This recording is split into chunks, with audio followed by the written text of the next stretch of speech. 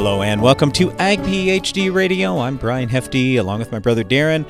We are live in the Morton studio today just talking about pasture crop protection programs. But as always, if you've got any questions for us, you can certainly give us a call, 844-44-AG-PHD. Again, that's 844-442-4743. You could also email us, radio@agphd.com, or send us a note on X, AgPhD Media, Darren Hefty, or Brian Hefty. All right, so when it comes to pasture crop protection programs, usually people are only thinking about herbicides.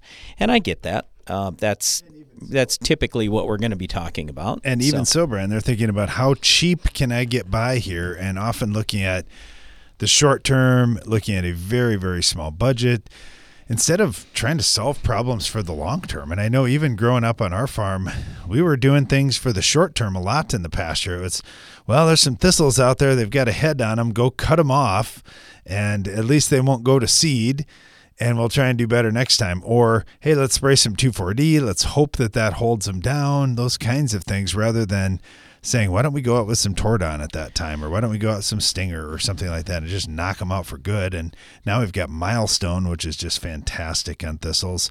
We got a lot of great choices out there. And here's the other thing. A lot of times it was just a little patch in the pasture instead of the entire pasture, and we could go out and spray 5 acres out of an 80-acre pasture and do a great job and take out 99% of the weeds that way.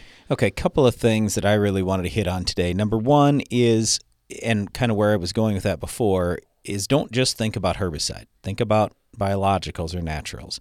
How about an insecticide? I mean, are you having issues out there, grasshoppers or some other bug that is causing damage to your grass? The more you can think about that grass as a crop, the better off you're going to be. So I would just encourage you, look at the whole picture. I mean, and of course, drainage, fertility, all that stuff is really important too. But today we're focusing on crop protection programs. So where I'll start is if you want more tonnage out of every pasture you've got, in the spring and the fall, spray gibberellic acid. Valent for years has had a product called Rise Up Smart Grass. They rebranded it now as Proliant PGR. But it's awesome, and it doesn't cost much money. You're going to spend maybe $3, $5, $7, something along those lines. It's not much, and what you're going to see is better grass growth because gibberellic acid is naturally produced in plants, but when it's cool in the spring and the fall, it doesn't produce as much, meaning your grass doesn't grow as fast. So all you're trying to do is trick the plant into thinking things are better by putting more of this growth hormone on, and it works. It's great. So that's number one for me. Number two is this that I wanted to hit on to start the show. 2,4-D in the last couple years had been really expensive. I mean really expensive, like triple the normal price. So that's where we said, you might as well use Tordon or Milestone or some other great product instead of using 2,4-D. Don't use 2,4-D. Well, now 2,4-D is a little cheaper again. So you may look at it and go, well, I can save $3 or $5 or whatever going with 2,4-D. Yep, you probably can. But I'd just say, how good is your control going to be versus anything else? So Darren mentioned it already, but Milestone is absolutely phenomenal on thistles. I mean, it is great. Because it's great, then hopefully you don't have to spray again in the future so much. And you should have more tonnage. So this is the other thing that I think we often forget about is, we know we need to kill the weeds, but what was my return on investment on that?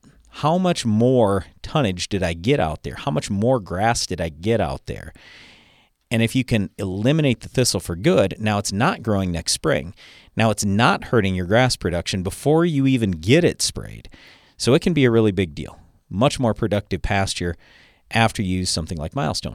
Tordon we really like too. Tordon's real close in terms of, hey, it's going to kill thistles. It's going to probably kill them for several years and do a really good job, leave lots of residual. It's just not quite as good on thistles as Milestone, but it's great on leafy spurge and a number of other weeds.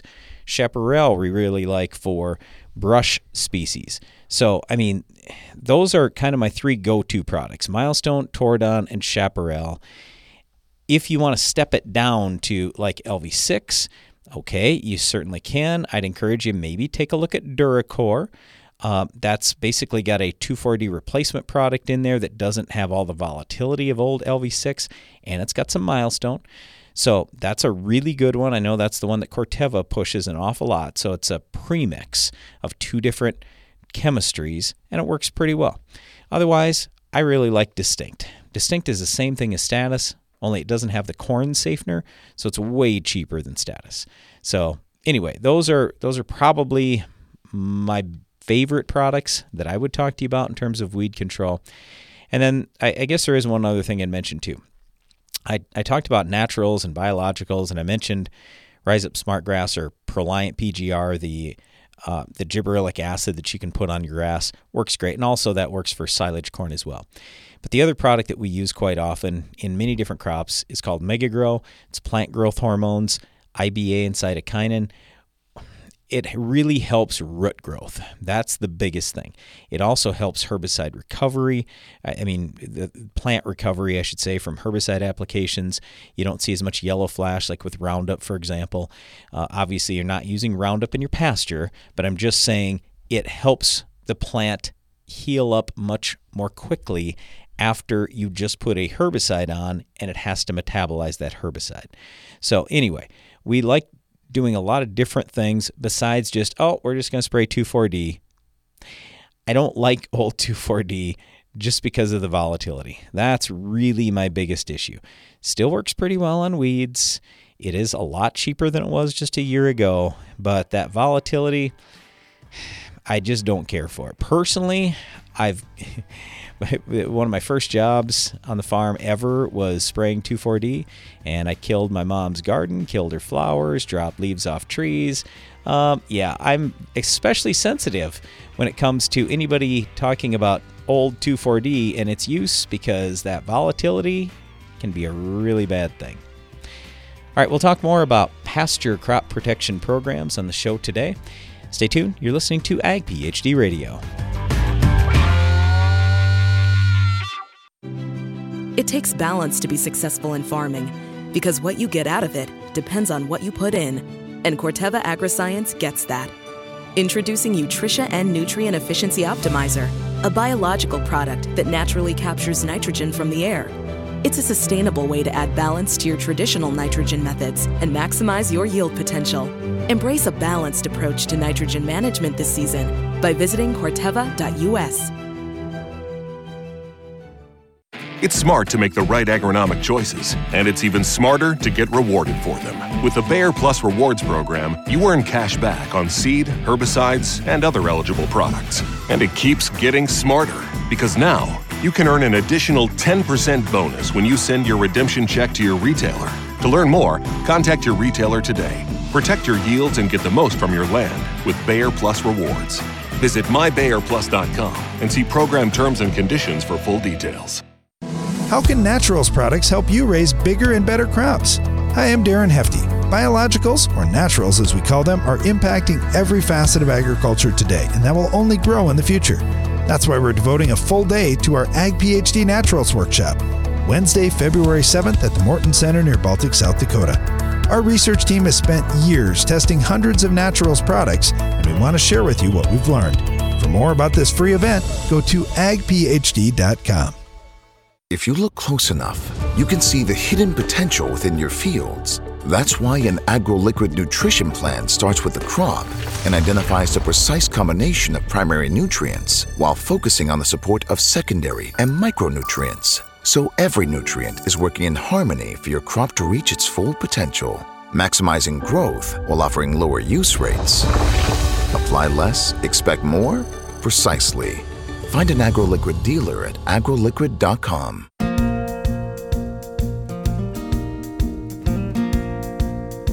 Welcome back. You're listening to Ag PhD Radio. We're broadcasting from the Morton studio today, talking about pasture protection programs. trying to get the most out of your pasture. I mean, we honestly want to get the most out of every single acre that we've got. And for a lot of growers, they say, wow, I'm really focused on the row crops, and that's wonderful. That's a good deal. But for a lot of the guys that have some pasture ground, they want to get the most production out of that, whether they're baling that up for hay, whether they're grazing it with their livestock, whatever the purpose is. We just want to do the best we can to get the best return on our investment and do the right things for the environment along the way. Got Lauren Mulder on right now. He works as a Neil Kinsey consultant. Is that how you would say it, Lauren, down in Texas?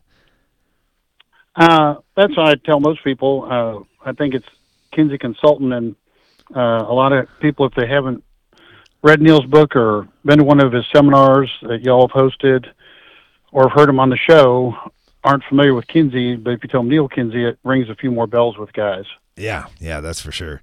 That's true. All right. So we know a lot of those things play out in vegetable crops, fruit crops, tree nuts, row crops. I mean, all those things. How about on grass production? Does balancing the soil fertility out and feeding the pasture grass just right make that much of a difference? It absolutely does. It's interesting. We have data. It's kind of been lost over the years that we don't really talk about, but there's been work done by a number of different soil scientists over the years and weed scientists that show when your soil chemistry is out of balance, you tend to have more weeds, and depending on what your imbalance is, you may have indicator weeds that actually tell you that are there because of the imbalance in the nutrition. So as you bring your field into better balance, you typically see a little bit less weed pressure, but also at the same time, your desirable vegetation is more vigorous, which, again, that helps to battle weeds. In our pasture, we had never really focused on micronutrients, and I know with our feed rations and other things we'd supplement the cattle with, we were kind of addressing those things. But it was probably close to 20 years ago that we were talking to somebody in the micronutrient space, and they said, well, just put some micros out on one part of your pasture and just see what happens. And the cattle literally just mowed that down as soon as we let them into that area. It was really eye-opening that they're seeking that balance in their ration along the way. Absolutely. Their tongues are incredibly more sensitive than ours, and it helps direct them to eat what they need. It's the beauty of Mother Nature, how some of these animals have evolved over the centuries and eons to develop such sensitive, in the case of our livestock, their tongues and their noses are so much more sensitive than ours to help them eat what they need in their diet and to seek that in their forage. But absolutely, I believe, is Tim going to be up there with Neil in a couple weeks? I'm not sure. Again this year? I'm not sure about that. I know last year he presented some data. When you encompass the whole program to balance your soils, not just the magnesium, the calcium, and the potassium, but all the micronutrients, your forage production, whether it's grass or a seed, has a higher protein content. Interesting. And, we don't get paid for that necessarily for our seed production, but absolutely, if you want a higher protein content in your forage, whether you're baling it or grazing it, that's absolutely better for the livestock, absolutely better for their health and for their weight gain. Yeah, I know we're talking to producers just here over the last couple of years. There's been a lot more use of sulfur, and they've noticed some big differences as they added sulfur into that fertility ration they're putting out on the pasture. But a lot of folks, it's nitrogen. It's, I'm focused on nitrogen out there, and that'll help with all these things. But it doesn't when you get way more nitrogen than you have potassium. And when you're way short in calcium, you just struggle getting some of those nutrients in. The same things that are true out in those pasture acres are very likely happening in your crop production fields right around. So if your favorite crop is cotton or your favorite crop is corn, and you say, well, this is what I do to get the best cotton or the best corn. Oftentimes, many of those things could be used to get you the best pasture grass production as well. We're talking with Lauren Mulder Absolutely. here, who knows this so well. He works with Neil Kinsey, helps clients out down in Texas and beyond, and has been a great resource for us as well. Lauren, thank you so much. We really appreciate having you on today. Thank you, gentlemen. Appreciate y'all. You bet. I got Vanessa Olson with us right now, works with Texas A&M. Vanessa, how you doing? I'm good. How are you? Not too bad. So we're talking about forage production, and it really does make a difference if you feed that right, if you care for that along the way, just like any other thing that you're trying to grow. Absolutely. So what are some of the challenges that growers in Texas face that you get to work on a daily basis? So, of course, in Texas, drought is always a big issue, either recovering from drought or preparing for drought or dealing with drought. So that's always a big issue in Texas, or often an issue in Texas. But soil fertility, soil pH, weed pressure, even forage insect pests, all of those things are a consistent challenge for producers in Texas. Yeah, the weeds, a lot of guys talk about those, and Brian has mentioned this before. You see it from the road, you notice it out there. The cattle graze around many of the weeds, and so they kind of stick out like sore thumbs. The insects, though, is something I've always thought, even when I was a kid, I would see our cattle swatting at flies and these kinds of things, and I would ask my dad about that. I'm like, can't we do something about the flies? So I'd leave these animals alone. They seem to be wasting a lot of energy and being kind of frustrated out there if we have bugs like that out there. But there are other bugs out there too that could be hurting the grass as well. What do you see in Texas? What are some of the problem insects?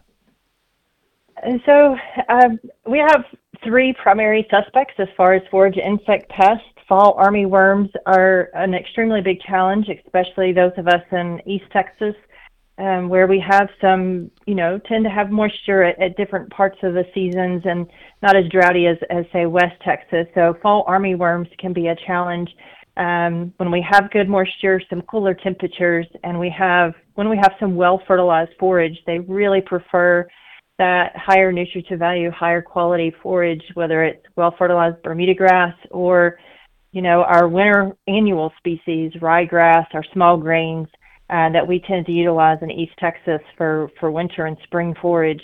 And then, of course, grasshoppers can be very damaging to our forage systems when we do have hot, dry conditions, which is often in Texas. So in the central part of the state and the southern part of Texas, they're probably a much bigger concern at times than they might be for us in East Texas. But they can consume a lot of forage, and they're not very picky. So whether you fertilize or not, they can cause some damage. And then, of course, the newest insect pest throughout the southeast is the Bermuda grass stem maggot. So a pest of Bermuda grass and star grasses. So for us in Texas, Bermuda grass can definitely be impacted, especially our yields, by that particular pest. Talk to us a little bit about that one. Is that one that lays eggs inside the stem, and that's why it's so challenging? So the challenge is it lays the eggs on the plant, and then that maggot, the larva stage, burrows into the stem, and it's protected in that stem. So that's the challenge in regards to using any type of insecticide for control. Really, based on research so far, really the only thing we can impact is the fly, the adult stage, with some pyrethroids at timely applications. So, and unfortunately, that's a pest that we don't realize or are not aware that it's in our environment until we see damage. We can scout, we can see grasshoppers in our environment, and we can scout for fall armyworms by walking through our fields or driving through our fields. But it's very difficult to see the fly of the Bermuda grass stem maggot, walking out in your field. Even trying to catch a fly in a sweep net is kind of challenging, of course. So we don't notice, we're not aware that pest is in our environment until we see damage. Yeah, there are just some tough insects out there. They figured out their ways around our system, and now they're thriving. We've got the same kind of issues in soybeans and wheat up in our part of the world, and it sounds like Bermuda grass is no treat either. We're talking with Vanessa Olson here with Texas A&M about some of the challenges to growing good quality forage down in Texas. Vanessa, thanks for what you do, and thanks for being on the show. Absolutely. Y'all have a great day. You as well. We're talking about pasture crop protection on today's program. Stay tuned. We'll be right back.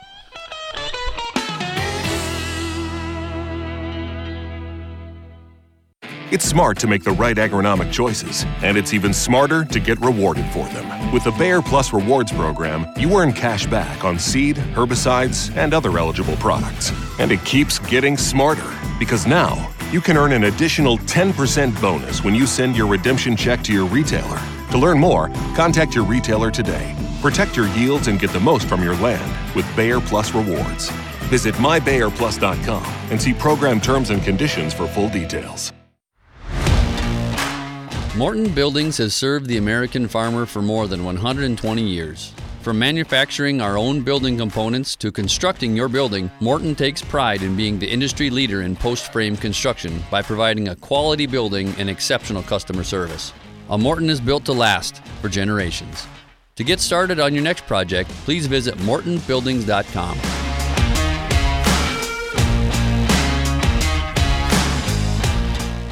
For the smallest investment with the biggest impact on yield, upgrade your planter with Germinator closing wheels from Farm Shop MFG. To see how we stack up against the competition at a fraction of the cost, call us at 712-520-6051. It's a hungry world of 8 billion people. Let's not let them down. Commodity Classic is where you'll find innovation in the quest for bigger yields. Join us in Houston for New Frontiers in Agriculture, February 28th through March 2nd. Learn more at commodityclassic.com. How can you make more profit from your soybeans this year? I'm Darren Hefty. We'll answer that question at our free Ag PhD Soybean Agronomy Workshop Thursday, February 8th at the Morton Center near Baltic, South Dakota. We'll dive deep into your best options for control of yield-robbing pests, trade options including XtendFlex and Enlist, fertility, and much more. If you want to make raising beans more lucrative and more fun, come to the free Ag PhD Soybean Agronomy Workshop. Learn more at agphd.com. Win the war against weeds in your soybean fields with Fierce herbicides from Valent USA. With 3 different formulations and multiple modes of action, you're sure to find the right Fierce product to protect your operation from tough weeds like Palmer amaranth and water hemp. Give your soybeans a strong, clean start with up to 8 weeks of residual control with the powerful pre-emergence protection of Fierce herbicide. Ask your local retailer or visit valent.com/fierce to find the right Fierce formulation for you. Always read and follow label instructions. The hard-working, independent spirit of rural America can often be isolating. It's not often discussed, but mental health issues are real. Now's the time to lead by example, talk openly, and show that a strong mind is just as important as a strong body. FMC is proud to be working toward ending the misconceptions around mental health through awareness, guidance, and action. Together, we can uproot the stigma.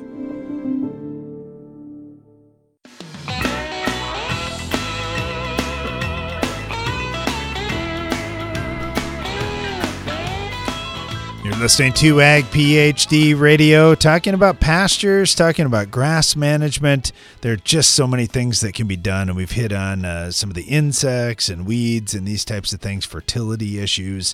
One thing we haven't talked about yet is rotational grazing. We got Cedric on with us right now, who farms and would you say farms and ranches in Louisiana? Cedric, how do you describe yourself? Just old farm boy working every day, I guess. Got a few head of cattle. Yeah, that's right. Working every day. And my kids, we don't raise livestock right now. Brad and I grew up raising livestock, and they didn't really get it. When we got super, super cold here, I said, well, you know what your uncle and I would have been doing? We would have been out making sure that the animals had water, because it probably would have frozen, and that's not good. Sir. And had to make sure they have fresh bedding and all those kinds of things. So always some challenges around livestock, whether it's too hot, too cold, whatever. It's always something. And I mentioned the rotational grazing. How big a deal is that for you in Louisiana? It's getting to be a pretty big deal up here. Yeah, very important. And I've learned over the years, Darren, by rotating your cattle, especially during the summer months, they don't have a tendency of, eating that forage all the way down to the root, especially Bermuda grass. So I would say, we try to rotate them out at least every 14 days during the summer months. And when the fall comes in, we take 1 or 2 of our hay meadows that we've had Bermuda or Bahia grass for hay crop. We'll take that field and disc it up and put in rye, and we're trying to start adding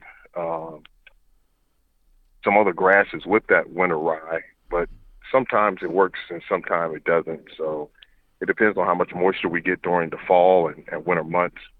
And that rotation will take us around through the spring until we get back into the regular pastures for the regular seasonal grasses. Yeah, we have a challenge too when we're doing cover crop in the what we would call early fall up here. We just don't always get a lot of rain that time of year, and it's tough to get that established really, really well. It seems like rye does a pretty good job, is pretty forgiving for that, but maybe some of the other grasses are not quite as forgiving about the moisture. Yes.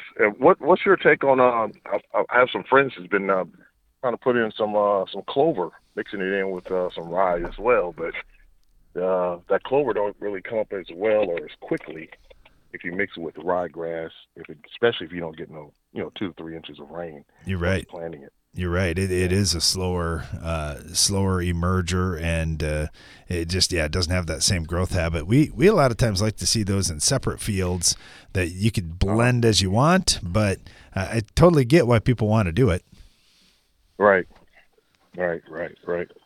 Yeah, Cedric, that's one of the things I talk to people about all the time. Just raise your clover or alfalfa or whatever separate from the grass, because once you have a mix of a broadleaf crop together with a grass crop, we have almost no options for other weed control. They have different needs for fertility. I can't go spray. I can spray like gibberellic acid or something to make the grass grow taller, but the problem is that doesn't help the broadleaf crop at all. And then the grass gets ahead of the broadleaf crop, and then it chokes it out, and then it's a vicious cycle. Yes, it is. We also been during the summer months from time to time, we have a few horses as well, and we try to get the nutrients from the horses, right there on the pastures as well with the rotational grazing. And we've seen our, fertilization bill, ticket or bill go down, 10-20% just by rotating the cows or horses there on the pastures from time to time. And we might do a spring green up or fertilization for the green up on our regular fields. But, if we keep them moving every 14 to 21 days, one time fertilization in the spring will get us through the whole year. Yeah, we've talked to a lot of people about the benefits of increased tonnage. Haven't really talked to anybody that said what you just told us. I'm fertilizing less when I use rotational grazing. That's interesting. Yeah.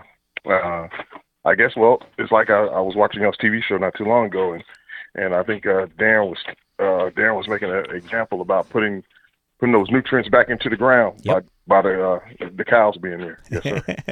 You bet. Well, hey, Cedric, great talking with you as always. Hope things are going well for you down there. Yes, sir. You guys stay warm. We'll try. Yeah, that's the toughest thing to ask for anybody up in the north is stay warm in the winter, but we'll do the best we can.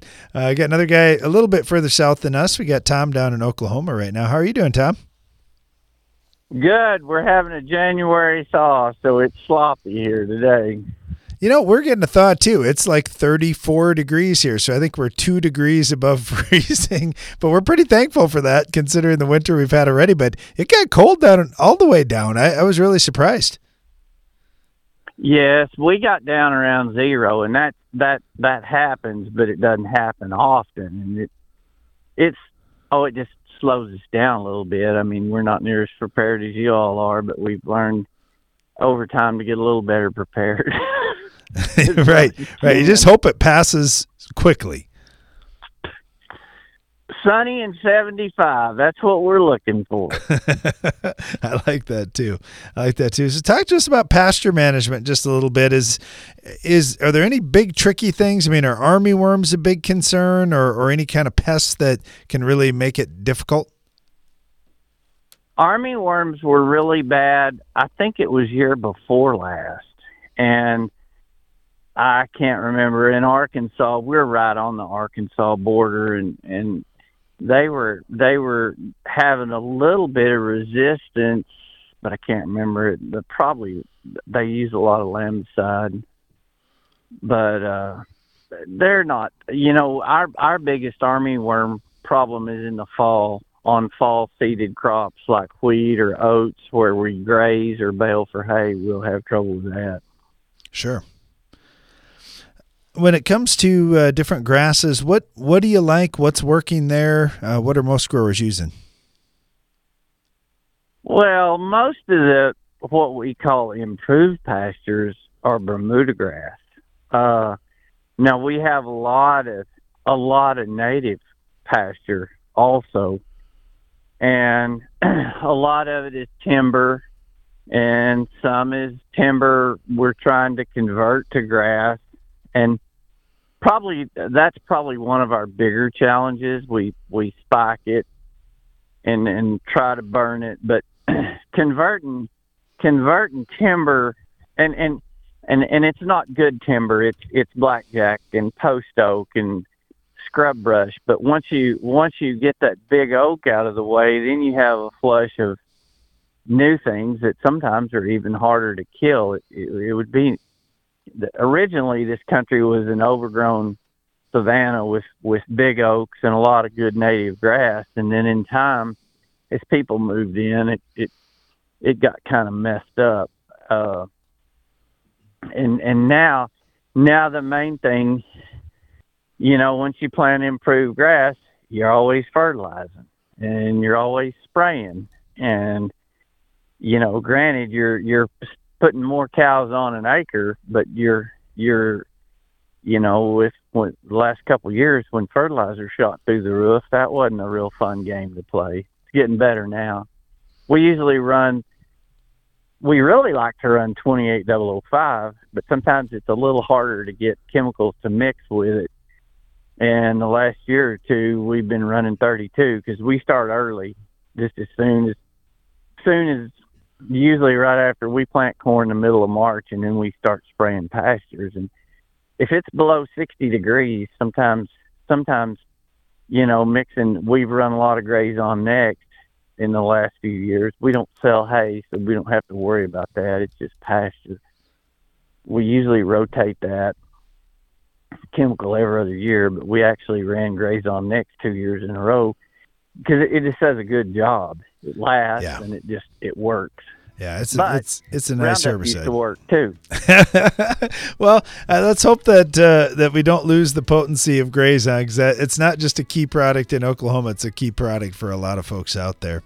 Hey, Tom, we got to run, but thank you so much. Really appreciate having you on, and hope that things warm up down there for you as well. All right, y'all have a good day. Thank you. You bet. You too, Tom. Stay tuned. We'll be right back.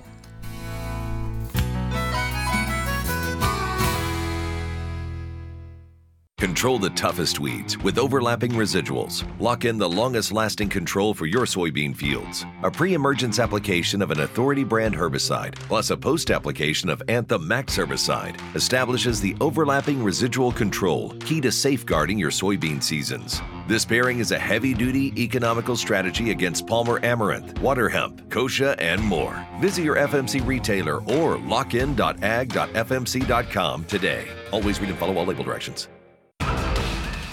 Insects have reigned since the dawn of time, adapted to their surroundings, experienced the harshest climates and toughest challenges until now. With 2 modes of action, Ridgeback insecticide delivers one devastating outcome for soybean aphids: extinction from your fields. They may have lived through it all, but they won't survive this. End soybean aphids reign at ridgeback.corteva.us. Are you ready for better efficiency, more productivity, higher yields? Then you're ready for John Deere Precision Technology, which starts with 3 core pieces. First, a G5 display gives fast views of your work and a window to future technology. A Starfire receiver gives you sub-inch repeatable accuracy without an RTK base station. And a JD Link modem gives you a live view of your entire operation. Get precise and talk with your John Deere dealer or visit johndeere.com/basic. How can Naturals products help you raise bigger and better crops? Hi, I'm Darren Hefty. Biologicals, or naturals as we call them, are impacting every facet of agriculture today, and that will only grow in the future. That's why we're devoting a full day to our Ag PhD Naturals Workshop, Wednesday, February 7th at the Morton Center near Baltic, South Dakota. Our research team has spent years testing hundreds of naturals products, and we want to share with you what we've learned. For more about this free event, go to agphd.com. Are you ready? We got the need for seed treatment. Start your engines. Ready, set, Intego. Start your season strong with Intego Sweet Soybeans, Intego Fungicide Soybeans, and Intego Sweet Cereals OF from Valent USA. Ask your Valent rep about seed treatment solutions or visit valent.com/Intego. Always read and follow label instructions. My mom's got a new Case IH tractor and it can do it all. Bale hay all day. See in the dark with its powerful LED lights. Hook up all the implements. Shift like a race car, steer with ease. And it can also cool my juice box. Yeah, her Case IH tractor can do everything she needs it to. Looking for a tractor that can do it all? Check out caseih.com.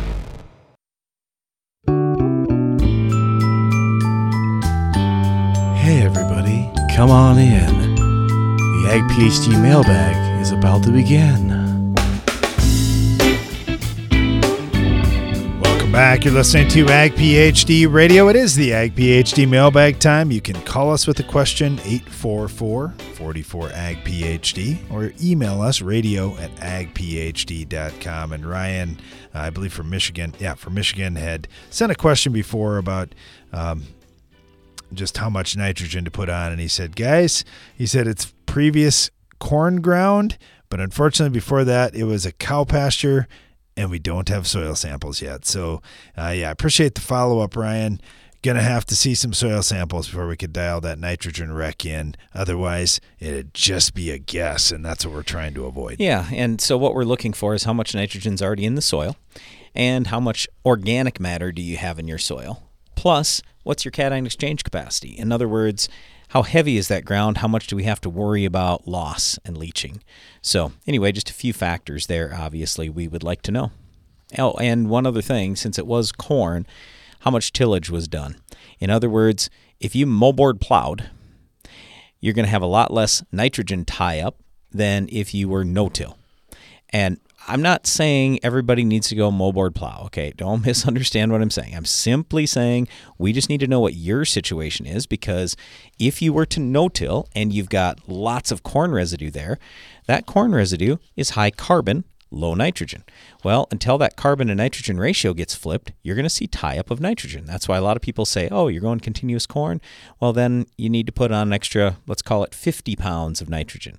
Maybe it's 30, maybe it's 70 pounds. You're going to need something extra. All right, thanks for the question. Got this one in from Rudy. And Rudy said, how do you balance, you were talking about building organic matter, how do you balance building organic matter and reducing tillage with trying to build soil fertility at the same time? Because in some cases you recommend incorporating nutrients to get them deeper down below the surface. Okay, so let's talk specifically about P and K. Phosphorus is very immobile in soil unless you get the rate ridiculously high, and potassium is pretty immobile in a heavy soil. But here's the thing. You don't have to put those nutrients on every year. A lot of the farmers we work with only fertilize every other year. They do it going into corn, and they fertilize enough so there's enough carryover to help the soybeans, or at least hopefully there's enough. Anyway, with alfalfa, we might put on P and K once every 4 years. We do it before we seed the alfalfa. So you have to look at that. The other side of it is you can take a coulter or even a shank with strip till, and you can inject that fertility down. So let's say you wanted to do it once every 4 years or 2 years, and you use something like that where you're not doing full-scale tillage. All you're doing is injecting it down into the ground. So there are a lot of ways to handle that, but I guess I'll put it this way. For each farmer that's out there, each farmer is going to have a different perspective on this. For some, they want to build organic matter, and that's all they care about. Others, all they care about is building soil fertility. Others, all they want to do is get by with a low cost. I mean, everybody is a little different. So I'll put it this way. You tell us what you want to do, and we'll help you try to get there. All right, thanks for the question. This one comes in from Gary, and he said, one thing you guys have talked about has been nutrient stratification. So our solution on our farm was to band P and K along with zinc and even a little bit of sulfur down 4 to 6 inches deep, so it wasn't all laying on the surface. Okay. I want to ask you about soil sampling. What is your recommendation for accurate soil sampling now that we've got some stuff on the top, some stuff down deep? Here's what we've been doing. We've been going out pulling cores every 2 to 3 inches across 30-inch rows to get a representative sample. It's worked much better than when we've randomly sampled, but just kind of curious what you would do. Our goal, of course, is to build fertility down a little deeper. Yeah, but the question is, are you building? How much are you putting on above and beyond what crop removal would be? So when we started doing strip till, that was one of our fears. And so we did some testing in this, and basically what we found is the nutrient removal charts are pretty accurate. We worked with International Plant Nutrition Institute, for example, when we put together the Ag PhD fertilizer removal charts. So it's a free app that you can go to on your smartphone or your tablet. You can download it there, and you can punch in your crop, your yield goal, and it will tell you what that crop's going to remove. So if all you're putting on is crop removal, then it's really not going to make any difference where you sample. But if you're on a build program, then yes, I get it. If you hit one of those slots where you put more fertility in, it's going to inflate your numbers. So it's real challenging. I mean, the soil labs are still going to tell you to sample randomly or sample just like what you're doing every 2 or 3 inches and keep pulling samples going across that 30-inch row. I don't know the exact right thing to tell you. All I know is if you aren't on much of a build program, I don't think I'd worry about it too much. Now, if I was on a massive build program, let's say I was putting on 3 times what the crop was removing, well, yeah, now that's going to skew your data. But I don't think that's what you're doing. Okay, thanks for the question. This one comes in from Don, who says, there's a horse farm next to my farm in Illinois. We raise corn and soybeans on our side of the border. The horse farm is not able to get rid of all the manure they've got, and they will spread manure on my field for free. The problem is it has wood chips, and they are heavily mixed in with the horse manure because wood chips are used in the stalls and indoor arena. I've been told wood chips are nitrogen robbers. Yep. Just curious, is that true, number one? Yes. And if so, what can be done to permit the horse manure to be usable? Could that mix sit and break down for some period of time, maybe at 1 or 2 or 3 years? Would composting it help this at all, or do I just have to apply more N if I'm going to use it? I don't know what the best answer would be. We know the problem. We just have never figured out or done enough work on it and studying it to determine, all right, how do we solve that? So I'll put it this way. If it was me, I would still take the manure. I would just put it on at a really light rate, and then I would just put more nitrogen out there. Now, eventually, that nitrogen will come back into the system, but it could be years because it's going to take a long time for those wood chips to break down, and I mean a long time. But yes, they absolutely will tie nitrogen up. So our first experience with this was when we used wood chips at our Ag PhD Field Day site under some tent areas, and then we basically used that out and incorporated that out into some plot areas. And oh my goodness, the nitrogen deficiency that we had that very next year was horrific. So we just said, hey, we're never doing that again. Now, could we have overcome it with a really high rate of nitrogen? Absolutely.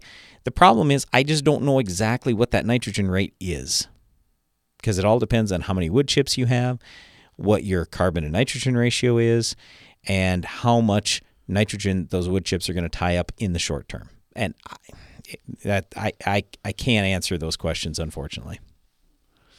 All right, thanks for the question there. Yeah, it sounds like a little experimentation is going to be needed. But yeah, I'm serious though. I would still take the manure.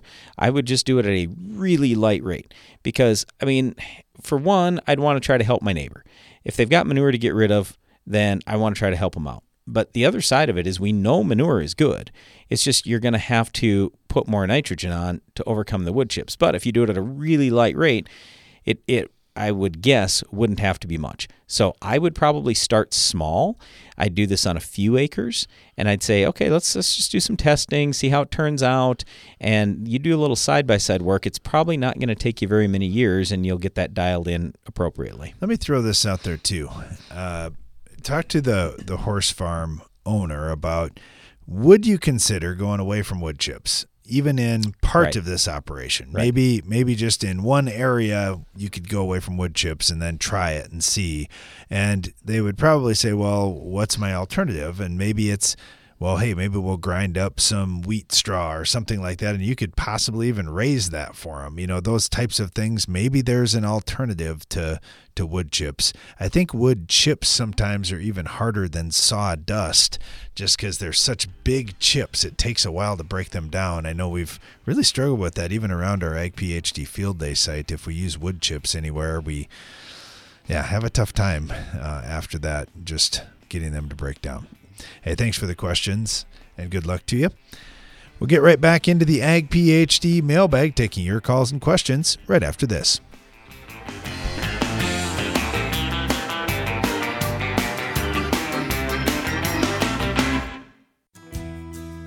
Can you predict the future? I can't. That's why when I'm planting soybeans, I treat with Heads Up seed treatment. With more than 15 years of research, Heads Up offers proven protection against both white mold and sudden death syndrome. So no matter what the year throws at you, you've already taken that first step to be prepared. Don't let your beans suffer from disease when they're just starting to look their best. Tell your seed dealer you need Heads Up seed treatment. Learn more at headsupst.com. Because the challenges you face are getting bigger every year, BASF is committed to helping with more than boots on the ground. We're committed to boots in the mud, boots on the steps of your truck, your tractor, your combine, the linoleum tiles of your coffee shop, the concrete of your co-op, the gravel in your shed. So we can listen, learn firsthand, help right now to ensure success. BASF, helping you do the biggest job on earth. Get more durability for less downtime with Soil Warrior Strip Tillage from Environmental Tillage Systems. Improve fertilizer efficiency and reduce passes and fuel usage. Now that's ROI. Learn more about ETS at soilwarrior.com. From machine storage buildings and farm shops to dependable buildings to house your livestock, regardless of building size or use, Morton has a building for every budget. To learn how we can help you expand your farm operation, visit mortonbuildings.com. How can you make more profit from your soybeans this year? I'm Darren Hefty. We'll answer that question at our free Ag PhD Soybean Agronomy Workshop Thursday, February 8th at the Morton Center near Baltic, South Dakota. We'll dive deep into your best options for control of yield-robbing pests, trade options including XtendFlex and Enlist, fertility, and much more. If you want to make raising beans more lucrative and more fun, come to the free Ag PhD Soybean Agronomy Workshop.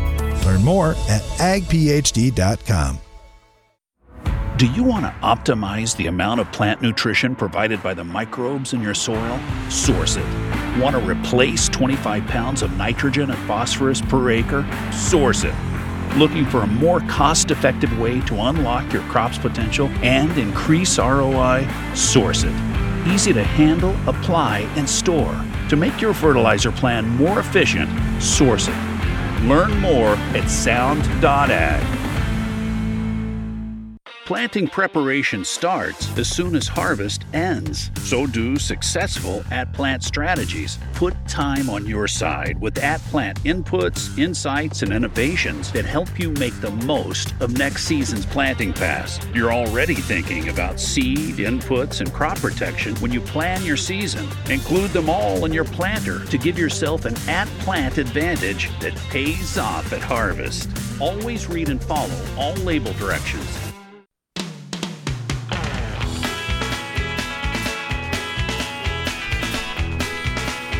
Welcome back. You're listening to Ag PhD Radio. We're broadcasting from the Morton studio, and we're right in the middle of the Ag PhD mailbag time, taking your calls and questions at 844-44-AG-PhD or by email radio@agphd.com.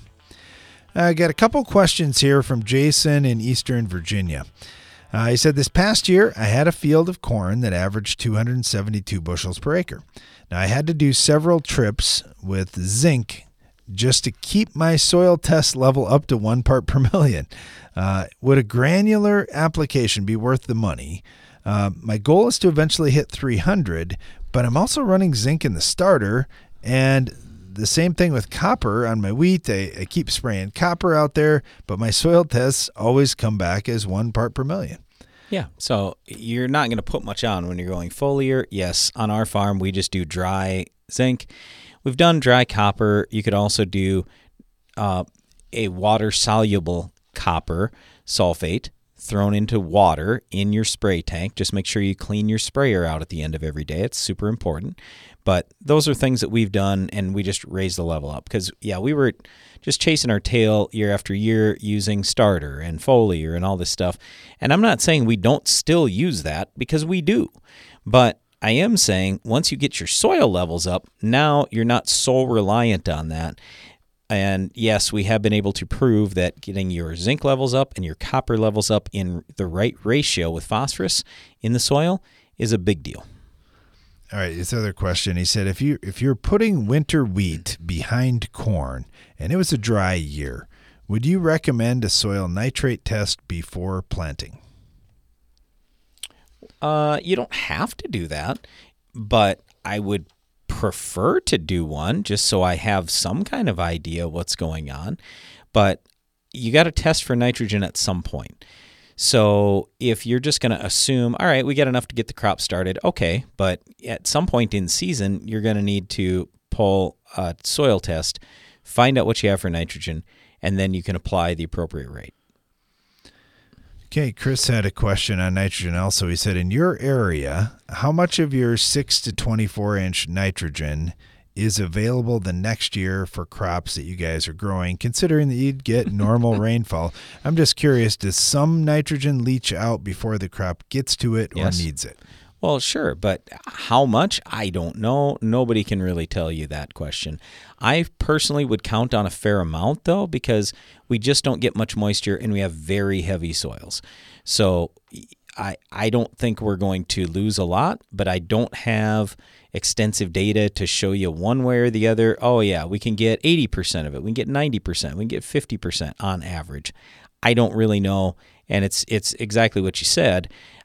I mean, even if I am counting on whatever, 80%, all of a sudden, if I get double normal rainfall in a particular month early in the spring, I might only get 40 or 50% of that, or maybe less. It's hard to know. Mike has a question on lime, and he said, I'm curious, there's a couple different ideas about how to build a lime recommendation. Do you build it based on pH, like the Soils Labs like to do, Yes. or do you build it based on base saturation calcium like Neo Kinsey does? We've also done that.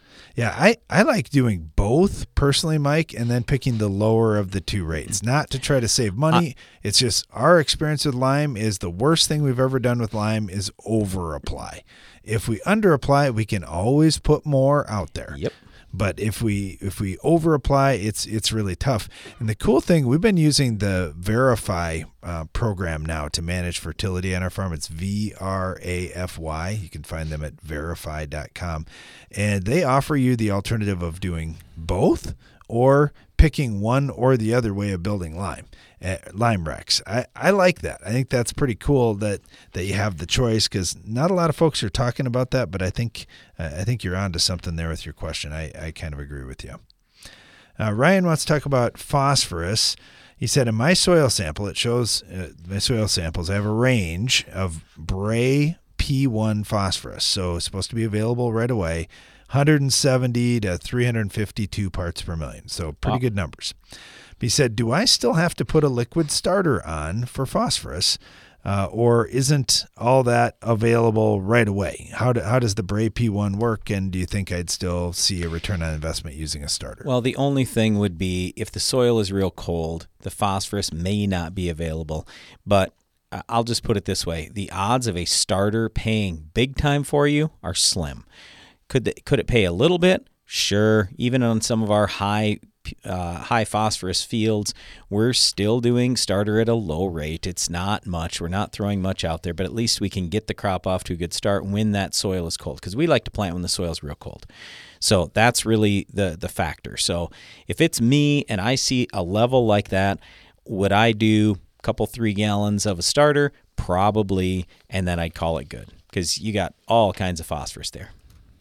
All right, this one comes in from Jeff, and he said, hey, guys, this is a sample from our well that we're using to spray with. So this is our well water. We don't have irrigation, but we're just using it for spray water.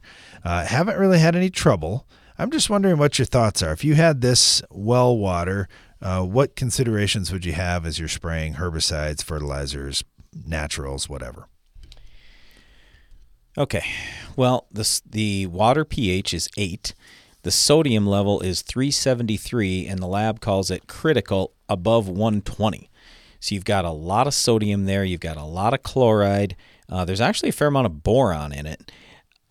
So is there a chance that it could tie up certain things for you? It is certainly possible. Now, normally what we're talking about is high levels of calcium and magnesium. Your levels of calcium and magnesium don't appear super high in this, but is it possible that some type of water treatment could still get used and could still pay off? I would think so, just because your sodium, your chloride, I mean, you got a number of things here that are real high, and the pH. So, for example, we've been using a product called Water Right in our farm. Probably costs us 30 cents an acre, maybe 50 cents an acre. It can tie up a lot of the hard water ions. It can lower the pH, and that has proven beneficial in our applications. All right, thanks for the question. We appreciate that. This one comes in from Adam down in South Central Kansas. What are your thoughts about a cover crop during the summer between wheat harvest and wheat planting? I'm worried we would lose too much moisture. Why? Yeah, I guess I keep forgetting. In Kansas, they're probably harvesting that wheat quite early. So, yeah, let's say that there's a month or maybe 2 months, maybe even 3 months in between. Is it possible you could lose some moisture? Yeah, it is. The flip side is, what's going to happen to that soil in the meantime? So if it's me, I guess I would just say I'd go out there and harvest the wheat. I'd let the stubble stand, and then I would probably go back in and seed however long it is. I don't think I would put a cover crop in that environment. Now, if it's irrigated, if you're in an area where you have lots of rainfall, then it's a little bit different story, and it would be nice to have something growing out there. But in that case, when we're talking dry land and moisture is our number one concern, I don't think that I would do it. Now, here's the other thing. Sometimes we're wrong, and sometimes the year is different. So I don't know 100% for sure. I'm just guessing you'll be ahead if you don't plant the cover crop. But if I was you and I'm curious about it, I'd try just a few acres and then see.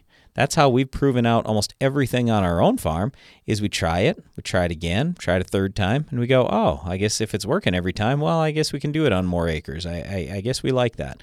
I would not just try it one time and say, well, I guess from now until forever we need to raise a cover crop. No, I'd give it maybe 2-3 years and see how it turns out. But I don't think you're going to be ahead putting that cover crop in. Okay, question from Matt here. He said, you guys talk about drying corn on the farm yourselves. We have a tower dryer on our farm, but it seems like our test weight always goes south after running corn through the dryer. Yep. What have you guys found? Yep. Yeah, it certainly can. So especially if you're trying to take lots of moisture out and if you run at a high heat. So I was notorious for wanting to run at high heat because then I could get things done faster and we could finish our harvest faster because they could do more acres every day. But I agree 100%. The test weight would go down. So if you want high test weight, if that's important to you for whatever reason, then I would turn that temperature way down. Try that first. In my experience, that helped me a lot. But if you can air dry it without much heat or do it without much heat, that's usually when you can at least preserve most of the test weight. Hey, thanks for the question. We appreciate that. And thanks to you for listening today. Be sure to join us again each weekday for more Ag PhD Radio.